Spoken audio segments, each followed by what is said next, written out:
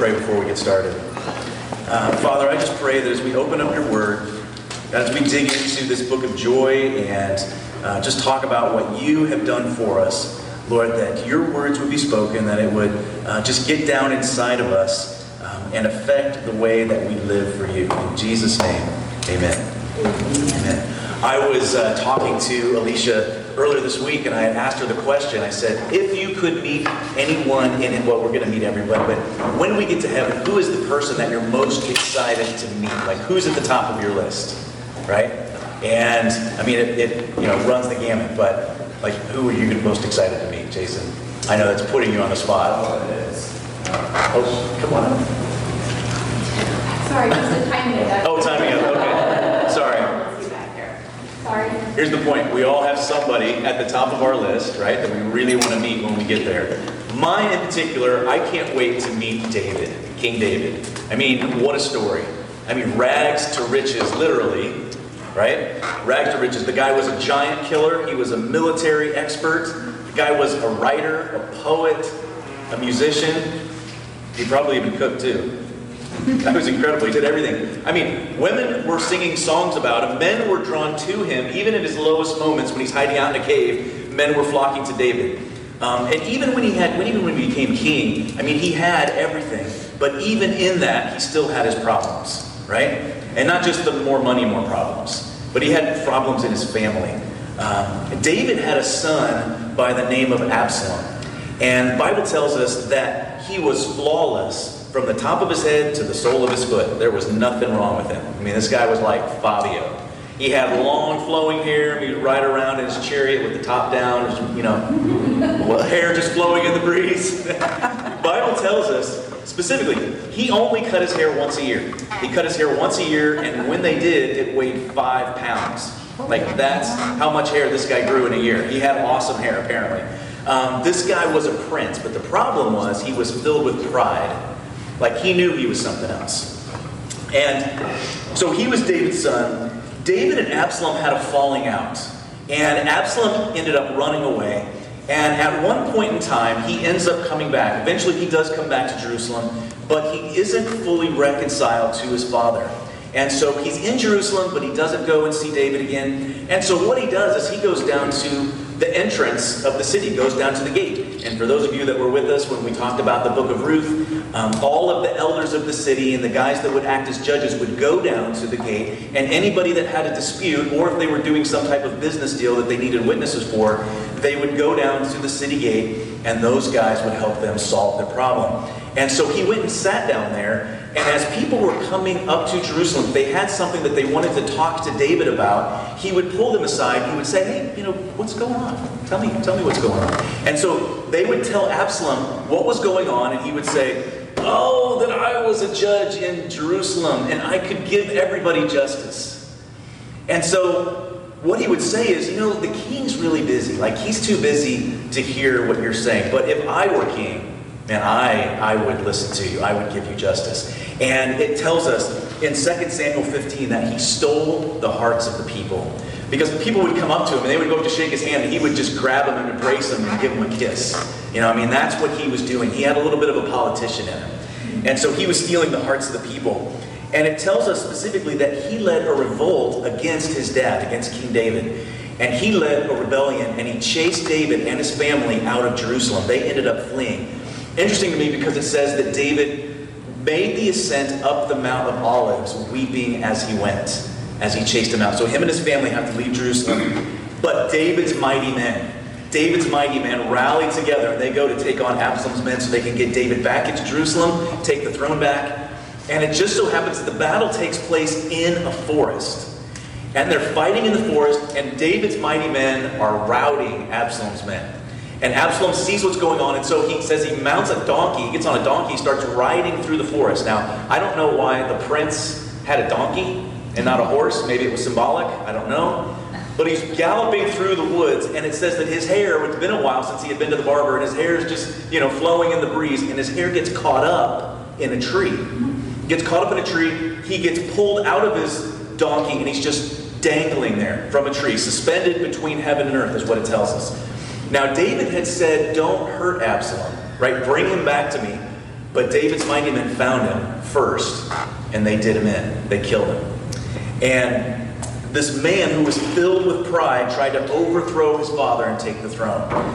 But there was another man, another son of David, is what we call him, who was weeping in the Mount of Olives in the Garden of Gethsemane, not filled with pride, but filled with humility. He had stepped off his throne. He wasn't trying to steal the throne. He stepped off of his throne to come here to earth. And he rode a donkey too, but not in retreat, in triumph when he rode into Jerusalem. He didn't get caught up in a tree. He laid down on the tree, down on the cross. One son of David filled with pride, another son of David filled with humility and laying his life down for you and me. I call this message today, What Has Jesus Done? And you guys probably remember the WWJD, the bracelets. Elena still has a WWJD bracelet on her water bottle, which I thought was fun. But what would Jesus do? That actually came from a book. I just happen to have this in the church library, which is in my house. A book called In His Steps. And it's a book that was written by a pastor named Charles Sheldon in 1896. He was a pastor in Topeka, Kansas. And he wrote this book, sold 50 million copies. Popular book. It's where this came from. And in the book, it's about a pastor who challenges his congregation over the course of 1 year, before any decision they make, to ask the question, what would Jesus do? And what ends up happening, it doesn't just turn the church upside down, it turns the town upside down. Because the people in this church start asking that question, and it affects the way they live, and that, has ripple effects beyond themselves. There were sacrifices, there were embarrassments, there were strained relationships, broken relationships, but every week they would gather at church and they would talk about the things that were happening that week. And they would be joyful about all the things that God was doing and seeing Him work. But when you ask the question, it's one thing to ask, what would Jesus do? It's another thing altogether to do it, right? It's another thing altogether to do it. That's quite another thing. The question has to turn into action. Before we can ask the question, what would Jesus do? We first have to look at what Jesus has already done.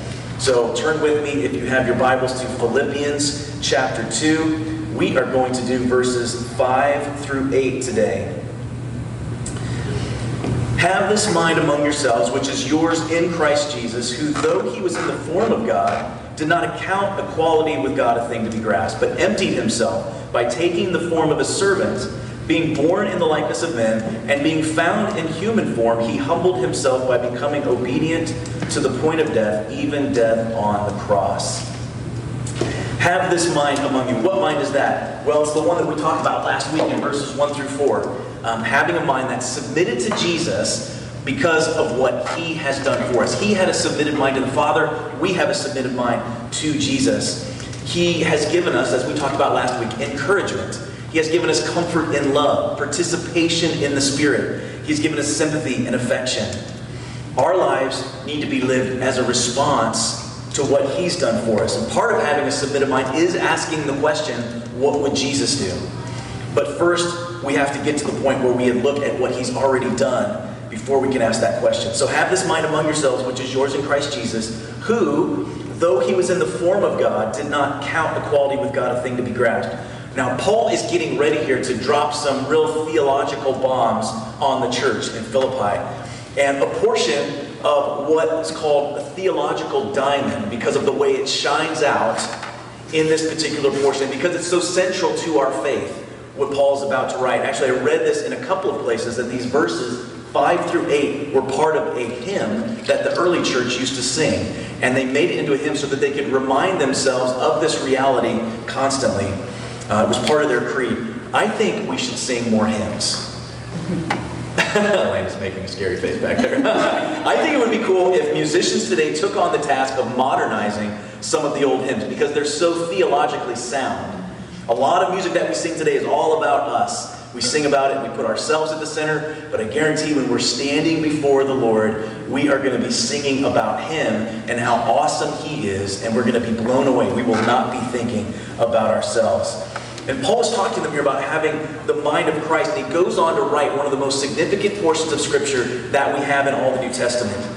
Paul gives for us 4 characteristics of Jesus as we consider what he's done for us.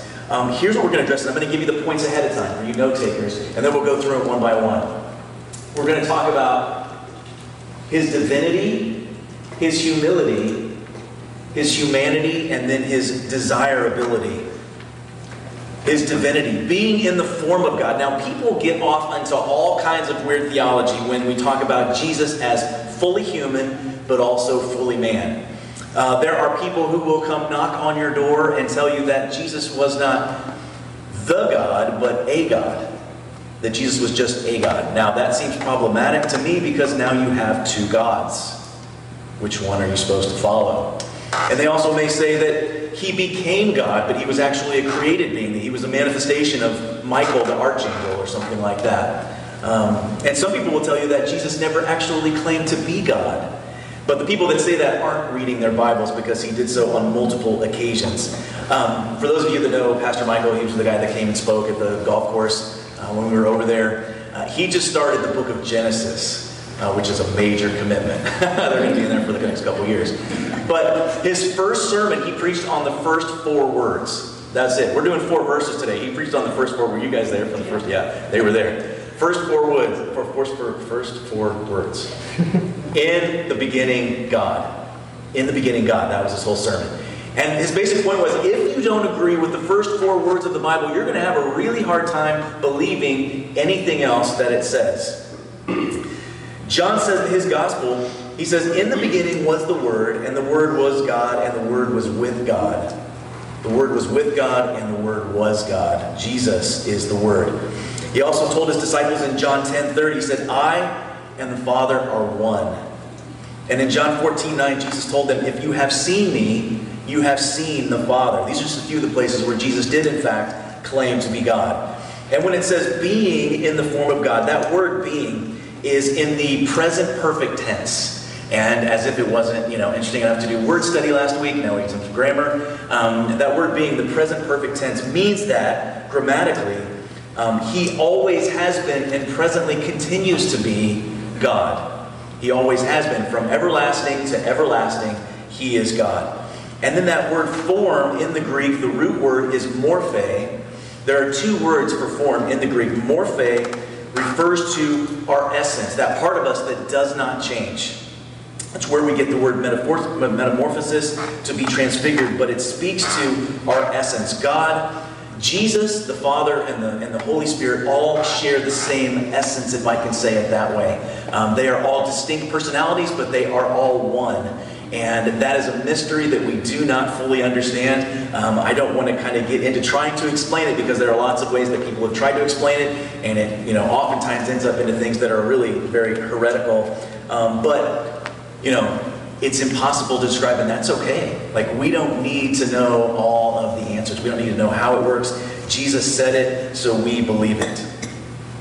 He did not count equality with God a thing to be grasped. Now, Jesus is God, so he wasn't claiming something that he didn't have a right to claim.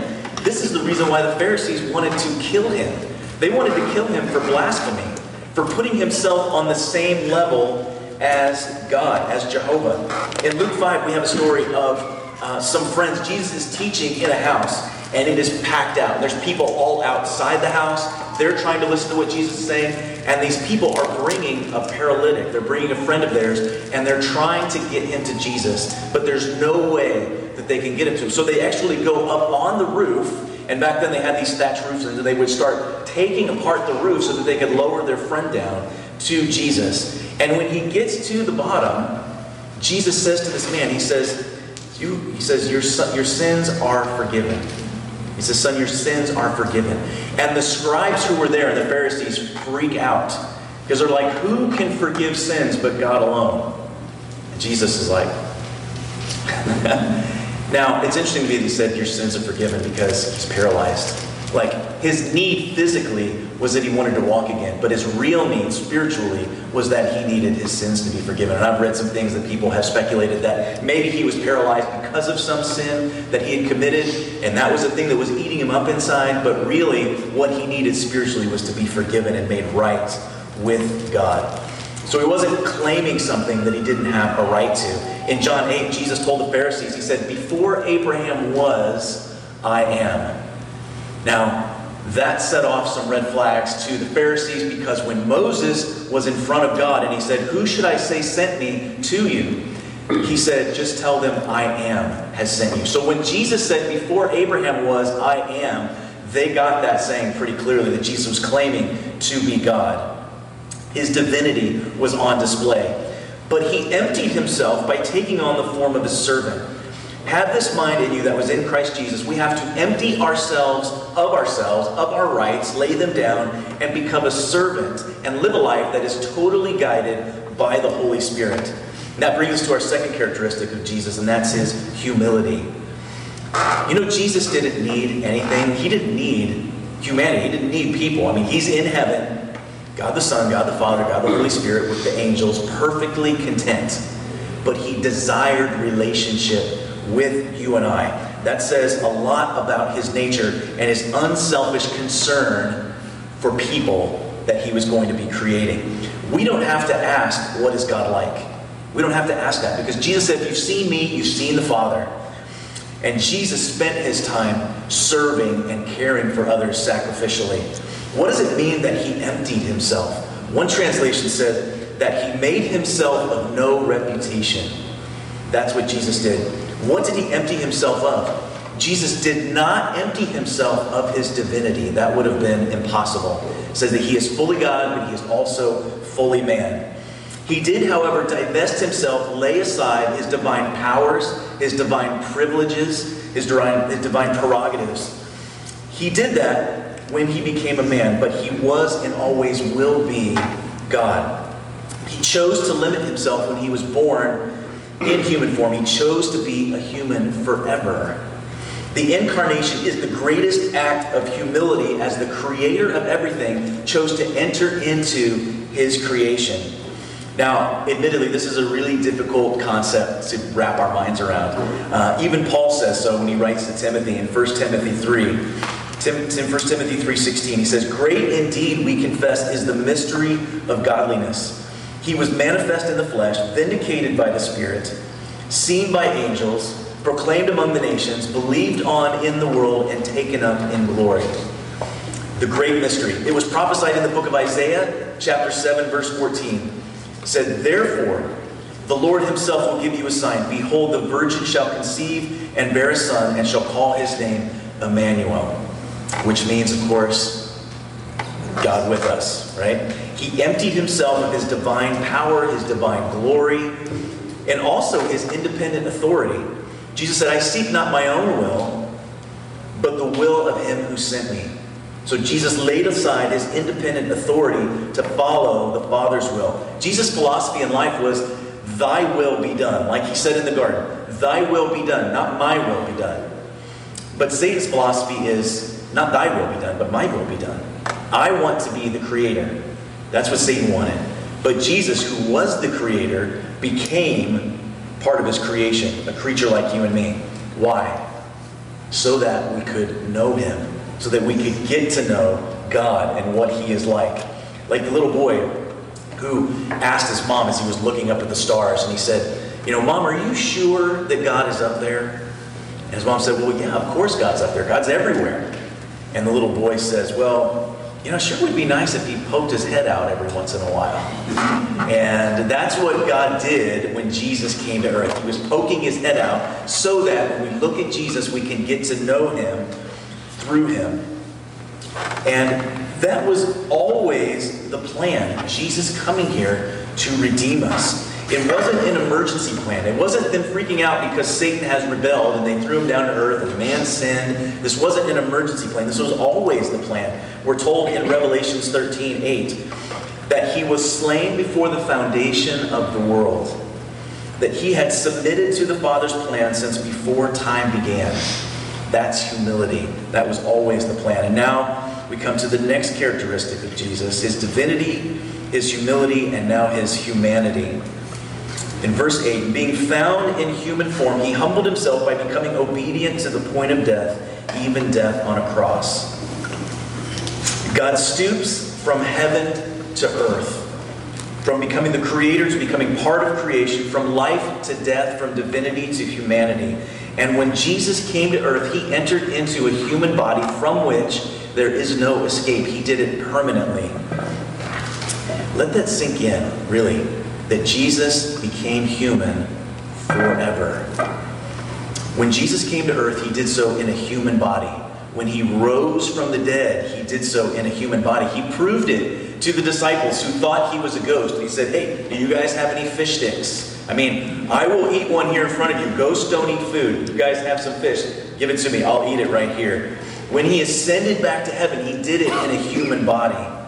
And he's in heaven right now, seated next to the Father in a human body. When we get to heaven, we will see Jesus in his human body, full of his scars. I heard a song this week by Casting Crowns that spoke all about, the only scars in heaven will be on the hands of Jesus, the ones that hold us now. Don't listen to it unless you want to cry like a baby. I looked up the video, and I don't like to cry, so I turned it off. But I listened to a message once. And it was the only man-made thing in heaven. The only man-made thing in heaven are the scars that are on Jesus. And John says in the book of Revelation, he says, I saw a lamb as though he were slain. That's the way we're going to see Jesus. He chose to be human. And so he emptied himself of his divine powers and added to himself a human body. Now, for those of you that have traveled outside the U.S., if you've been on a mission trip of any kind, then you have experienced culture shock and what it's like. I remember very vividly when Alicia and I went to visit my folks down in Guatemala, and I realized really quickly the things that we take for granted, like there's no air conditioning in the place where we're going to be sleeping. Like, this is what we're eating. Again, this is the smell that you guys smell all the time. We went to this open air market, and I'd say open air, but it's really kind of enclosed, and you wind through this maze of, booths. And it was all really interesting until we got to the meat market. And it's like 90 degrees, and there's beef, and there's pigs, and there's chicken parts hanging. And it is an interesting smell, for sure. It was nasty. Oh my goodness. It was culture shock. But then when we came back, I had like a reverse culture shock. It was weird. I remember again very vividly, I walked into Hy-Vee, and I was walking to the back, and I walked past one of those islands that had like 30 different kinds of cheese. And I just wanted to puke because I saw all of those things. I had just gone from a stick hut with dirt floors, people cooking in the corner, to walking through a grocery store that had more food than these people were ever going to see in a lifetime. That was culture shock for me. But Jesus had the ultimate culture shock when he set aside his glory and became human. In John 17, this is the high priestly prayer that we talked about last week. John 17, 4 and 5 says, I glorified you on earth, having accomplished the work that you gave me to do. And now, Father, glorify me in your own presence with the glory that I had before the world existed. So Jesus set aside his glory to become human. For the longest time, when I would read the Bible, even into my adult life, I would read the stories of Jesus performing miracles and being out in the desert resisting Satan and calming the storm. And I'd think, he's God. Jesus is God. So, is it really that big of a deal? But this is huge. And when we get a grasp of this, really, we will never look at Jesus the same way again. That he set all of that stuff aside when he became a man, and he had to live this life in the power of the Holy Spirit. He had to be guided. He had to be led in the power of the Holy Spirit. After Jesus was baptized by his cousin, by John, and he came up out of the water, and the Holy Spirit descended on him like a dove, he was then empowered by the Holy Spirit. He was reliant on the Spirit to live a sinless, perfect life. That's why he got away often to desolate places, to talk to God, to be in the Spirit, to know his will. Because he did miracles. He calmed the storm. He did all of that. He raised people from the dead in the power of the Holy Spirit. And if we can get that and understand that, we will truly not look at him the same way again. Jesus came to save us from our sin, but he also came to show us that living a God-honoring, sinless life is possible in the Spirit. Now, you and I were born with a sin nature. Jesus didn't have that. And our sin nature is really strong. And if we keep feeding it, if we feed it, it will overtake us. In fact, actually, we don't even have to do anything. All we have to do is just neglect our spirit man, and our spirit and our flesh man will overtake us. But if we pray, and if we spend time in the Word, and we spend time with fellow believers, in the Spirit, we can live the overcoming life that Jesus talked about. But the problem is that most of the time, we don't want to. That's the problem. Jesus could have checked out of here in the garden and not gone through the pain and suffering of the cross. He could have said, I told you so. I told you it could be done because I did it. And I did it in the Spirit. And you guys are rebellious and you're stiff-necked and you're not listening. And so I'm out of here. But that's not what he did. He loved us too much to leave us where we are. And so he became a servant and he died for us. Jesus had the ultimate culture shock when he left everything behind in heaven and came to earth to face the scorn, to face the rejection of mankind. Most of the time we refer to God as Son of God, right? We refer to Jesus as the Son of God. But his favorite phrase for himself was Son of Man. Jesus had used that phrase over and over again as Son of Man. That doesn't sound like a big deal, but when he said that to the Pharisees, when he said Son of Man, doesn't sound like a big deal to us, but they would have understood that immediately, that he was referencing Daniel 7. And in Daniel 7, he writes in a vision about the Son of Man. And the whole thing is about the Messiah, the Son of God. And so when Jesus said Son of Man, not only was he claiming divinity once again, but he was also reminding everyone of his humanity. The hand that touched the leper had dirt under his fingernails. You know, the tears that Jesus cried came from a real broken heart, just like the one that you and I experience. He felt what we feel. The implications on this are amazing. The next time that we are tempted to think, God, do you care? Like, you understand my situation. We can know that he came here to feel what we felt. He's not a statue in a cathedral. He didn't become a priest in a pulpit. He came here to feel exactly what you feel. In Hebrews 4:15 it tells us, for we do not have a high priest who is unable to sympathize with our weaknesses, but one who in every respect has been tempted as we are, yet without sin. He faced every temptation, every struggle that you and I fall short on. He knows how it feels. He knows we're but dust. However, we can overcome temptation. We can overcome all those things, guys. If we choose to press in, if we're willing to press in, if we're willing to pursue God, we can overcome those things. But what we feed gets stronger.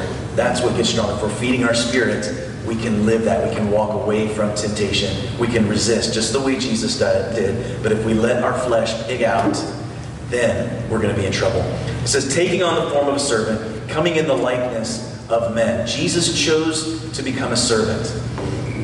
You know, Jesus didn't lose a bet in heaven. You know, God the Father, God the Son, God the Holy Spirit weren't sitting there thinking, somebody's got to go down there, and Jesus chose the short end of the stick. That's not what happened. Jesus chose to do it. And when he became a servant, he didn't pretend to serve. He actually did it. I don't know about you guys, but there have been times where I was scheduled to serve. It was my day to teach kids' church, and I did not want to. I did not have a good attitude. I did it somewhat begrudgingly because what I wanted to do was go to Saturday night church and stay home on Sunday and watch football. That's what I wanted to do. And so we went there and I did it a little bit begrudgingly, but as it is when you serve, you know, it always is good and God meets you there and he gives back. But not Jesus. He did it as a servant. You know, I think of the Last Supper when Jesus went to the upper room with his disciples and they all go in. And for whatever reason, none of them think to clean up. They just all walk in and sit down. And Jesus sits down and he starts pouring out his heart. And he's telling them about how he's going to be betrayed and that he's, you know, making a new covenant of his blood. And so he institutes communion and he shows them, hey, when you guys do this often, do it in remembrance of me. It's my new covenant. And after he does these things, the disciples start arguing among themselves over which one is the greatest. Like, at that point, I would have lost my cool if I was Jesus. I would have been, are you kidding me? I would have begrudgingly got up and grabbed a towel and wrapped it around myself and grabbed the pitcher and the bowl and be like, now I have to give these guys another object lesson because they don't get it. They keep missing it. But that's not what Jesus did. He did it in humility as a servant. This is the mind that's to be in us, as it was in Jesus, the mindset of a servant. Last week, we'll look at his desirability. Verse 8. And being found in human form, he humbled himself by becoming obedient to the point of death, even death on a cross. Now, at the beginning of the section, Paul says, have this mind among yourselves. If we desire to have this mind, if we desire to be like Jesus and follow his example, we have to have the same mindset, to be lowly, to make ourselves of no reputation, as one translation puts it. Jesus told his Father, he said, if any man would come after me, if any man would desire to follow me, you need to pick up your cross daily and follow me. You need to die to yourself. There's an old hymn, I have decided to follow Jesus. I have decided to follow Jesus. No turning back. No turning back. That's a good one. If we decide to follow Jesus, we desire to be like him, we have to decide to follow him in obedience and humility. We talked about how chapter 2 is all about a submitted mind, and that's what we're talking about here. Following him in obedience and humility. We are never more like Satan, gang, than when we are prideful and when we're selfish, when we want our will to be done. And we're never more like Jesus than we are humble and when we're forgiving and when we're serving others. That's when we're the most like our Savior. All right, for you note takers, the incarnation should be our motivation for the demonstration of loving service. The incarnation, Jesus becoming human, should be our motivation for the demonstration of loving service, for living it out, the humility of Jesus. If we can grab hold of what has Jesus done, it'll change our desires and it'll change our outlook. And your outlook is going to determine your outcome. Your outlook, your mindset, how you view the world. And it's only going to change if we look at what Jesus has done. Now, there's one last thing that we need to add to this, a little bit of practicality before we're done. And it's this, that humility has to move from our minds to our hands and feet if it's going to be true humility. We actually have to live it out. This is the what would Jesus do part. First, we look at what he's done, and now what would Jesus do? These are the things that we talked about last week. The encouragement, the comfort, the participation in the spirit of the saints, the affection, the sympathy. It has to be walked out. It can't just be good vibes. Kyle's laughed at that. Okay. Can't just be good vibes. Here's an example. Sometimes after Alicia goes to the store, she will call me at home and she'll say, "Are you home?" I'll say, "Yes." She'll say, "Okay, I'm coming home from the store. I need some help unloading." And she'll come home. And if I'm just standing there in the driveway when she gets home with a goofy grin on my face and googly eyes, and I'm just standing there and she gets out of the car and she's like, "Are you going to help me?" And I say, "Honey, I am thinking very helpful thoughts right now. I am supporting you mentally and emotionally, and the night may not go very well if that were the case." What's in our mind needs to become the right actions. To have the mind of Christ is to live the way he lived. And here's the paradox, gang. If we're going, and I'm going to bring this back to joy, the more we give, the more we pour out, the more we get back. The more we give, the more it's given back. If anybody has participated in a community initiative, or a mission trip of any kind, grassroots efforts, you know this is the case. Sometimes I think the world gets this more than we do. That serving in and of itself, giving back, makes us feel good, makes us appreciative about what we have. But as the believer, it's not just about being appreciative, it's not just about making us feel good, it's about loving others because Jesus first loved us. All of those feelings are a natural byproduct of service, and it's a principle of the kingdom. But just because it's true outside doesn't mean that it's not the principles of God are true inside the church and outside the church. So just because it's true out there doesn't mean it's not a God thing. It is true for everybody. For the believer, we do it for joy because of what he's done for us. The incarnation is the motivation for our demonstration. Obedient to the point of death, even death on a cross. I started out by talking about Absalom, son of David, who was filled with pride, who died on a tree. But our Jesus, the son of David, who was filled with humility, our Prince of Peace, and humility and love, who died on a tree, not in retreat, but in victory. And today we've been looking at the incarnation. Next week we're going to look at the exaltation. But before there can be exaltation, there has to be a humiliation. And by that I mean a humbling, an emptying of ourselves, a laying aside of our rights. In obedience, following Jesus. They say that what goes up must come down. But in reality, the way up is to follow Jesus down in obedience and humility. That's the way we need to go. Jesus came down to earth to go up again and to bring his people with him. If we want to be great in the kingdom, we have to be a servant.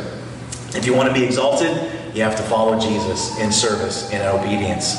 In Hebrews 5, 7 through 9, it says, "In the days of his flesh, Jesus offered up prayers and supplications with loud cries and tears to him who was able to save him from death. And he was heard because of his reverence. And although he was a son, he learned obedience through what he had suffered. And being made perfect, he became the source of eternal salvation to all who obey him." We are obedient because he was obedient. Now, it sounds a little strange that although he was a son, he learned obedience through what he suffered. Like, did Jesus need to learn obedience? He didn't need to learn obedience, but what he learned was how we felt, our obedience that we need to have, the type of suffering that we were going to go through. That's what Jesus learned. If the worship team wants to come back up, I want to go get the kids. I was reading this week about Arabian horses. And you guys, for those of you that know, Arabian horses are the most highly trained horses in the world. And the way they used to train them, they train them in the desert.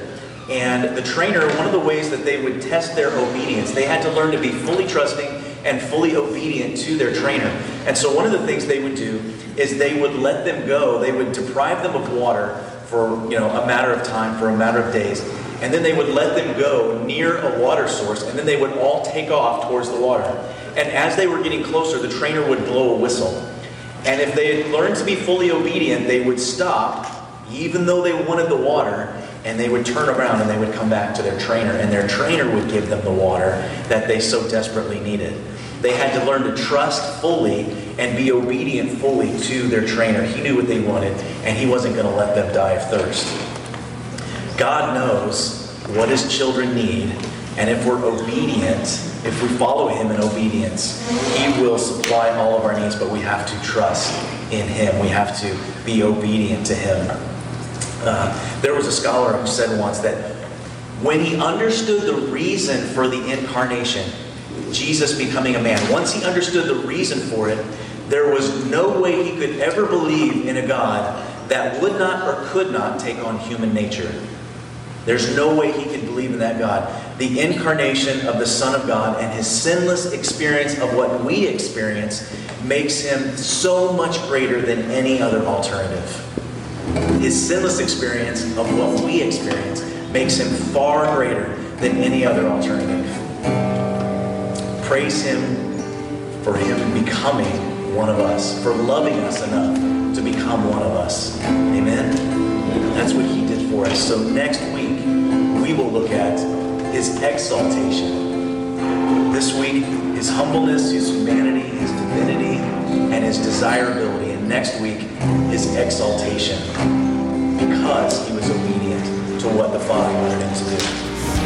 With joy now, our God is for us.